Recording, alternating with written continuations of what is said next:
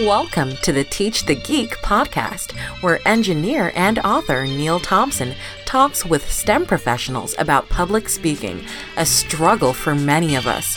Whether you're a novice public speaker or a proficient one, you can always pick up tips on how to improve. Here's your host, Neil Thompson. Welcome to another edition of Teach the Geek interviews. My name is Neil Thompson. I'm the founder of Teach the Geek. It's an online platform for science and engineering professionals.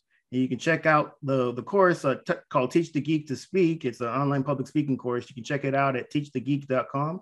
Again, that's teachthegeek.com. Today, my guest is Jennifer Hogan. She is the Professional Development Coordinator for Clemson University's Bioengineering Department. I want to talk to her because she's heavily involved with preparing engineering students for the workforce. I often talk about the importance of public speaking on this platform, but all the public speaking skills in the world won't really amount to much if you can't get the job. So I'm really excited to speak with her about how she helps engineering students best position themselves to get jobs. So welcome to Teach the Geek interviews, Jennifer. Thank you. So the first question I had, I mentioned in the intro that you're the professional development coordinator for Clemson's bioengineering department. What do you do in that role? My job is to connect students with industry, whether it be full-time jobs, internships, postdoc positions, or just kind of getting kind of the expertise that they need. And so I'm kind of the conduit that connects them with industry. Okay. Have you always worked with engineering students?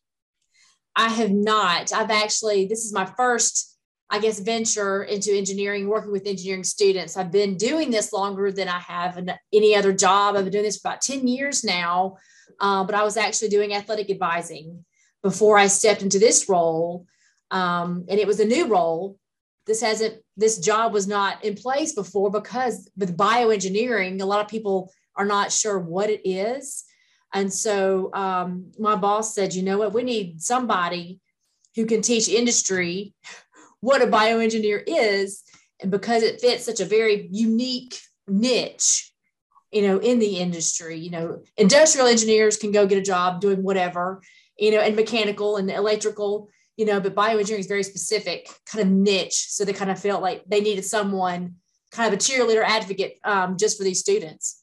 Yeah, I could totally see that because you're right. Industrial, mechanical, electrical, chemical, these are all engineering disciplines I'm sure a lot of companies would recognize. But if you hear bioengineering or even biomedical engineering, you're kind of trying to figure out what exactly does that mean? What kind of expertise do these kids have? What kind of education do they have? And I think it's really helpful to have someone like you that can act as the kind of the teacher to these industry, to industry, to let them know this is something and this is what they can offer and this is why you should hire them. So I'm really glad that the Clemson's bioengineering department thought enough to bring in someone like yourself. So since this is the first time, and it's been 10 years that you've been working with bioengineering students, but you worked with different types of students before. Do you notice any difference between the bioengineering students and the students that you've worked before in terms of their, preparedness to get that first job? There's not a lot of difference, I think, in the preparedness to get a certain job. I think, the approach to the academics might be a little bit different, but I think the approach to all students getting a job after graduation or getting that internship is the same in that you have to network. And I know nobody wants to hear that. It's like, oh, networking. Everybody says networking. But the truth is, it's kind of who you know, because you're going to have, people who are in, bioengineering students, when they're graduating or they're applying for internships, that same person multiplied by how many departments there are across the United States or, even across seas who are going to apply for that one job. But if you know somebody on the inside that can say, hey, I know Jennifer or I know John, I went to Clemson or I went to the same school, even if it's not in the same major. You have somebody on the inside pulling for you saying, hey, I'm at least familiar with this person. Let's pull their application versus just what they call praying and spraying and applying online and hoping that your resume looks good enough for someone to give you a phone call.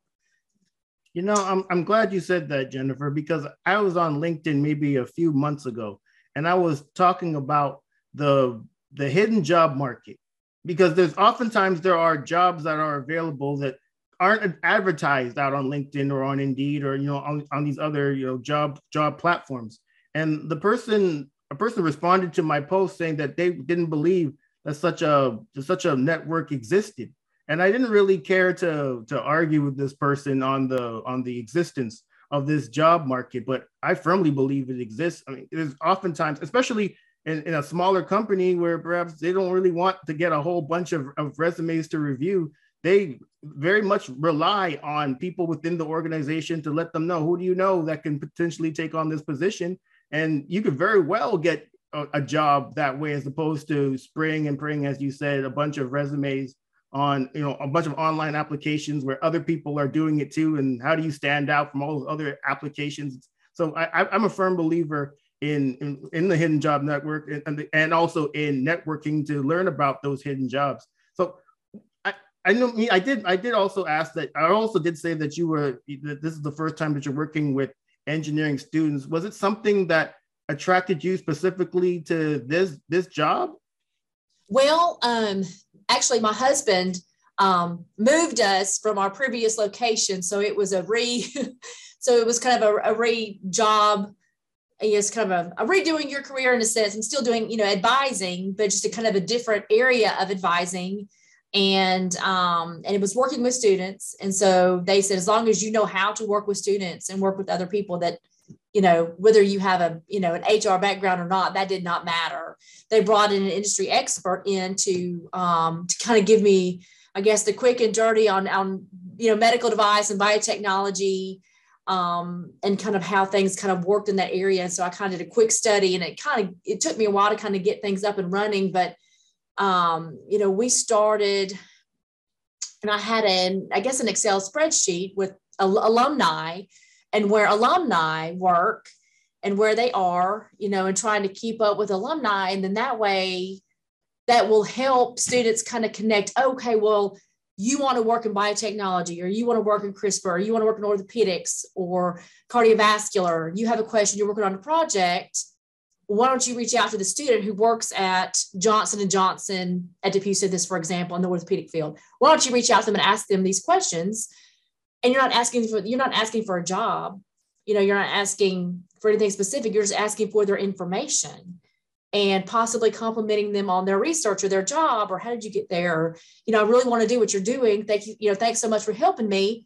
Next thing you know, there's an internship opportunity or a job opportunity, and they've already talked with you. They know who you are already. So that makes it a little bit easier, to connect with people. And if that person can't help you, maybe they will be more than willing to pass your information along to someone else. And I think one of the things I think that really, hampers students from doing this is, well, they're not going to talk to me. I'm just a student. They're too busy. And that's not necessarily true. If they really love their work, they want to share that. And they've been in the shoes the students are in, and they want to help them because they know how it feels being there. But I think from a student standpoint, to really do the job search correctly and to do it right and to get the result they really want, they have to treat it like a class, because it's time consuming. It's a process. It's not just, I'm just going to apply for this job and click send, and everything's going to magically fall into place. And that's one of those things I try to go to classes and teach. I can say it 42,000 times. And then when I bring other people in from other companies, I get them to say the same things I'm saying to the students. Because sometimes it's, remember what mama said? Mama was right. And then somebody else says it. You're like, see, mama was right. So, but that's, kind of a gist of kind of what it takes, I think, now for students to kind of really be successful in networking. Yeah, I firmly agree with you, Jennifer. And your point is well taken on reaching out to alumni from a school, because as you said, they were in that position that everyone had to get that first job at some point, and typically that's the most difficult job to get. And I can understand even how the students might look at it, that they may think, well, this person's busy, they may not have time to talk to me. And you know what? In some instances, that may very well be true. Some people are not magnanimous like that. Some people are kind of jerky. Right. Right. And, it's funny. I tell them that. I said, and then find just somebody to reach out to, because worst case scenario, you look interested. You look like, okay, well, you're really wanting to get your foot in the door. I said, at this point, you can't really worry about, oh, well, I mean, the worst case scenario is they click delete. Right. That's the worst case scenario. And it's, and then you'll never know if they click delete it or not. So it's just a matter of, you've always got to keep trying and keep connecting, because even if they don't respond to you, it might be 4 or 5 months later and saying, hey, I had forgotten, I came across your email again. And yes, we're definitely interested in hiring. Or, I tell students too, offer yourself up. If you find a company in, say, close to home, and there you don't see any opportunities there, find somebody else to reach out to. And I said, offer yourself up. And we've actually had some success in that too, because they haven't thought, oh yeah, Clemson University is right down the road. If it's a smaller company, if it's a startup, those people are so focused on the day-to-day that they can't get out of their to-do list to think 3 months in advance. Oh gosh, summer's coming up. We might need an intern. Or, you know what, if we hire this intern for the summer, that intern might turn into our full-time employee 6 months from now. So maybe it's up to the student to kind of help plant that seed. So I tell them, that's worked out well too. Offer yourself up. It doesn't have to be a full-time 8 to 5. It can be a part-time. It can be an online. That you're flexible, that you just need some sort of industry experience to put on your resume. Yeah. And, another point I was thinking about when you were talking, Jennifer, is, these are students that are coming out of school now, but at some point they'll be in companies too. So the people that they're reaching out to now when they're students, years down the line, they may very well be a resource to the person that they now are reaching out to. So, I mean, right now they are the person seeking the help, but at some point they may be in a position to offer the help. So it's in your best interest to just connect with people, and because you never know where they're going to end up. This is true. Absolutely. We have students that end up, going to grad school and then trying to get a job, or we have students end up going to medical school, and people going into medical device sales, so you just never know where the path might lead. And looking at opportunities too, I tell students, if you're just trying to get some sort of experience, any type of engineering, even if you're not, biomedical engineering, maybe it's logistics, maybe it's hands-on manufacturing, maybe it's some sort of part-time environmental science or health and safety, or some sort of OSHA, or for us, regulatory affairs is a big area. So I say, look outside, because all those skills are going to be transferable. It's all in how you package it and present it. We've had students go work at BMW, for example. We have BMW down the road from us, and they've gone to BMW. And then 2 years later, they turned around and went to P&O school for prosthetics and orthotics. So you just never know. It's kind of how you package those skills and present your skills, because really it doesn't really matter necessarily, as long as you're getting some sort of workforce experience and gaining skills that are going to be needed anywhere. Yeah. I mean, I remember a few years ago, there was a student that reached out to me. He knew, I guess he found me on LinkedIn and saw that I worked at a medical device company, and he wanted to ask me about regulatory affairs. I worked in product development. I didn't work in regulatory affairs, but I did offer some advice on what he could do to make himself more attractive, since this was his first job coming out of graduate school, to get a job in regulatory affairs. But I also told him, I don't know why you want a job in regulatory affairs. It's the most boring job ever. Well, that's product development, man. What are you doing? But no, he ended up going into regulatory affairs. He likes it, and I think he's still in regulatory affairs. So what do I know? Well, and it's funny because, you have to have those people that love to be in the lab. They love the research. And then I have students come to me saying, well, I don't want to be in the lab. I love people, but I don't want to go to medical school. What can I do? Well, medical device sales might be for you. And then we have students that, are not really sure what they want to do. They're just here to get a degree. And there's just so many different areas and different aspects. It's hard to expose students to every area of, of engineering, for example, that they could do.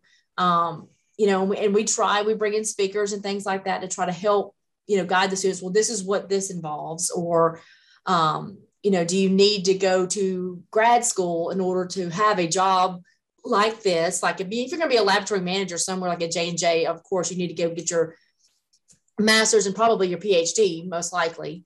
And I think, that's some of those things too, how far in your degree do you need to go, or how far in your education do you need to go to get the job that you want? And then, at what point does experience, equal the job or the degree that is needed? Or when does that trump the degree that is needed? Because if someone has 20 years of experience, that's going to trump somebody who has a PhD. Of course, that's a whole nother, but maybe be a whole nother podcast. I've got PhD students that don't think they have to apply any of the things, the job search. Oh, I have a PhD. I'm going to apply and get a job just like that. That happens. They say, well, how many PhD students do you have? I'm like, well, that's a good question. I said, I don't really see the PhD students. They don't start looking for a job until after they've graduated. And so they're gone before, and then, 3 or 4 months down the road, some of them call me and say, hey, well, I kind of had some issues or troubles finding this or finding that. And I'm like, well, you missed the window. You've missed your window, because they're so busy with all the other schoolwork that they don't think that looking for a job or trying to find a job and networking, that's at the bottom of their list. But a lot of them are misled or have the misconception, oh, I've got a PhD. And some of those students who have a PhD, they spent a lot of time in the lab, which is great, but what else can you do? And no, they're not just going to stick a PhD in the lab. You're going to have all kinds of responsibilities. So I'm trying to teach them early on that, even if you want to get a PhD, that's great. You still need industry experience. So, yeah, I mean, unless you're trying to be a tenure track professor, then you hit the lab all you want. But yeah, if you're going to try to get into industry, you have to work with other people. You having a PhD is great, but if you're one of those stuck up, I don't have to talk to nobody PhDs. You're not going to even get an interview, let alone keep a job for any appreciable length of time. I think it's a great idea that you have people come in to speak to the students so they can get more of a sense of what's out there and what kind of preparation they need to get those type of jobs. Although I will say, especially sometimes with some of the PhD people and I've seen this firsthand, because they spend so much time and effort to get a PhD, they will argue till the ends of time that their PhD is needed for the job that they're doing. And oftentimes that's just not the case.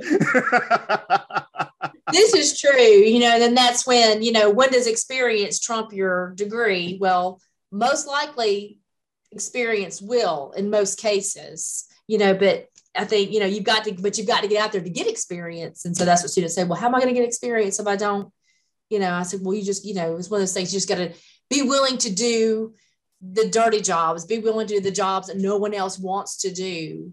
That's one of those things too, that I think students have to be willing to do, that they can't just choose the J&J and the Medtronics and the pretty jobs, the Pfizer, you can't choose the pretty jobs. Get in there and do the dirty work and move your way up and learn those skills. You mean I can't be a manager on day one, Jennifer? How dare you say such a thing? Everybody wants to do, it's funny. Everyone wants to do product development. They want to do product development. Everybody wants to do product development. And there's, you've got to kind of look outside those roles because there's not everybody does product development.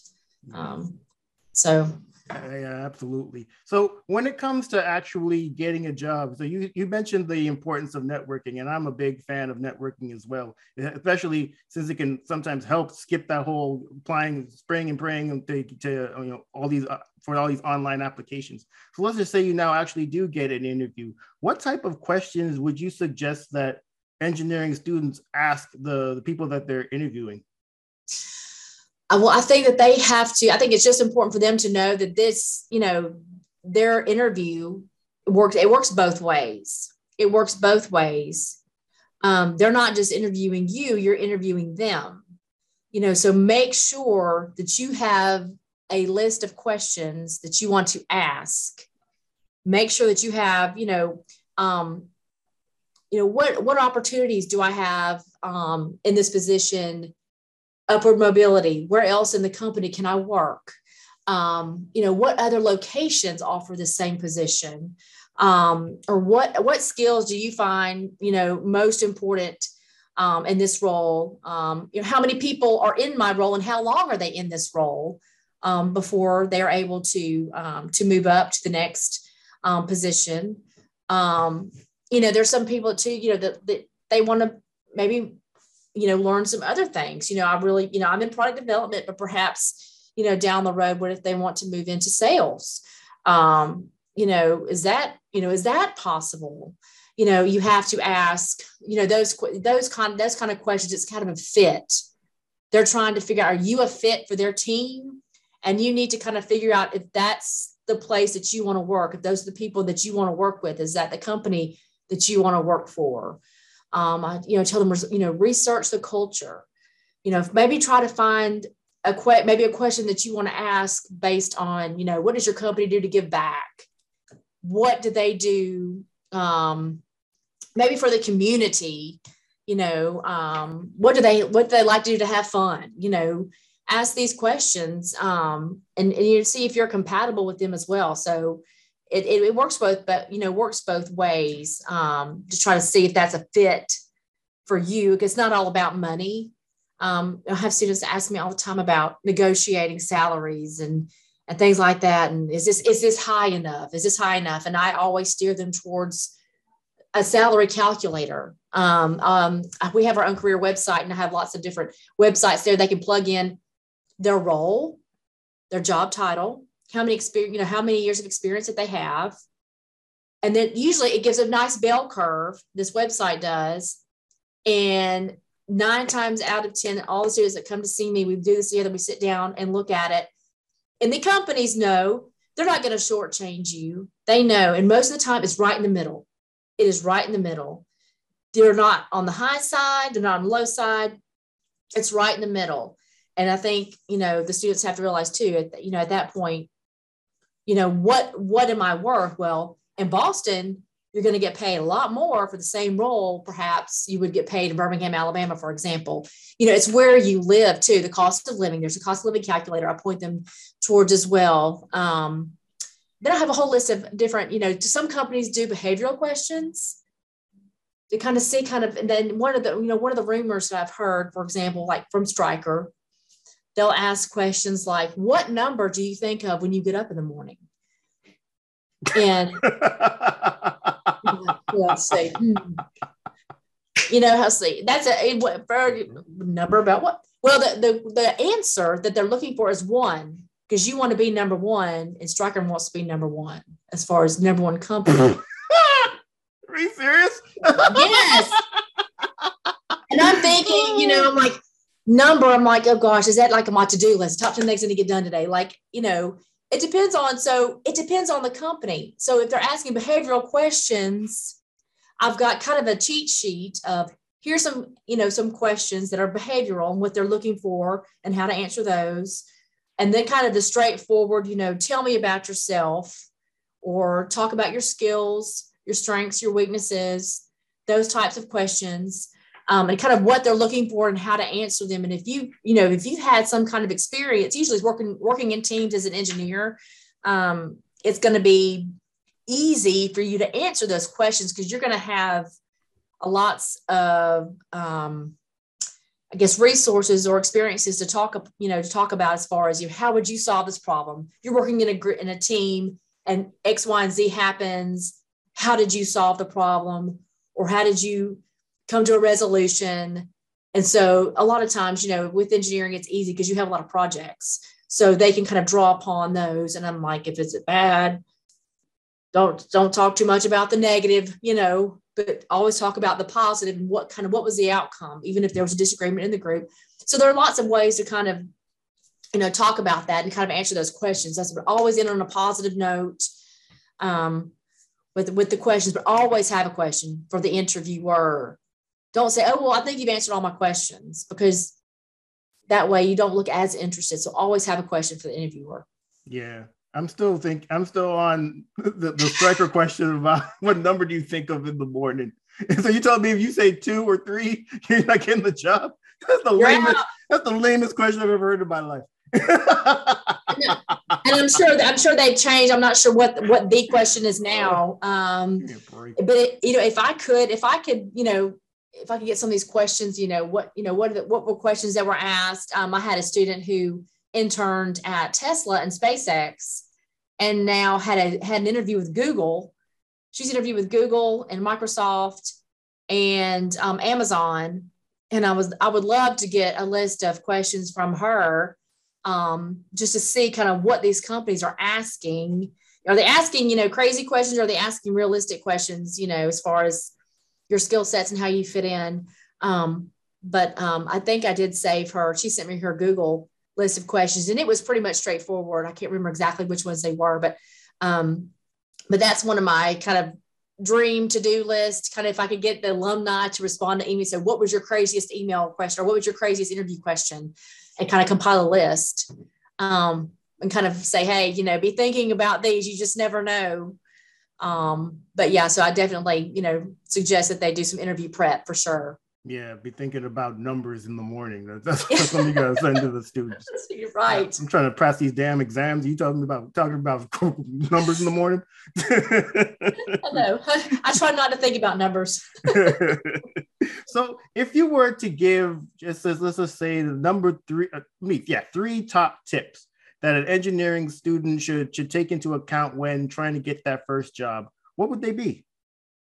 I think, first of all, you need to find, a mentor, maybe someone who is maybe 2 or 3 years older than you, who is maybe like a new employee, kind of fresh out in the job market. And they have that. So everything is still new to them.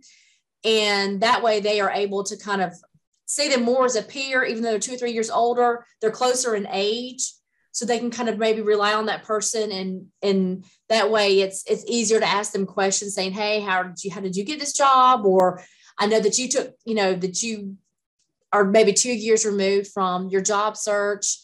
Then that way they can kind of connect, have somebody maybe 2 or 3 years older, to kind of ask, because it's more recent, it's newer to them and more recent, getting that job versus somebody that's had a job for 20 years. But I definitely think too is a cover letter. You need a cover letter. Students are like, oh, I hate cover letter. I think nobody loves cover letters, but I tell the student that cover letter is going to be your bridge between your resume. There's only so many things you can put on your resume. You cannot evoke feelings from a resume. Your resume is your skills, but how do you connect with that company? You've got to have that connection with that company. And, find a connection with that company, and express that in your cover letter. And then I've had companies before, and I've asked, well, this student got this interview and this student did not. What was the difference? And they said, well, this student supplied a cover letter with a resume, even though I didn't ask for it. So I interviewed the ones that had a cover letter, because I could dig deeper into kind of who that person was, instead of just a resume of kind of a skills. Because they can only interview so many people. So cover letters are really important. And I think 3 is networking. You never know who you're going to meet and what position they're going to be in. Reach out, connect with people, send them a quick note saying, hey, I found this article on something that I saw that you were researching X, Y, and Z, and I saw this article and I thought about you. And I thought, you might like to see it. So, networking without asking for things, that's really important too, helping other people, networking without asking for help, I think is really important, because at some point, when you do ask them, they're like, oh yeah, she was really helpful, or he was really helpful, or he sent me that person's email before, and he helped me connect with somebody else, they're going to feel more inclined to help you when you need help, and you never know when that's going to be.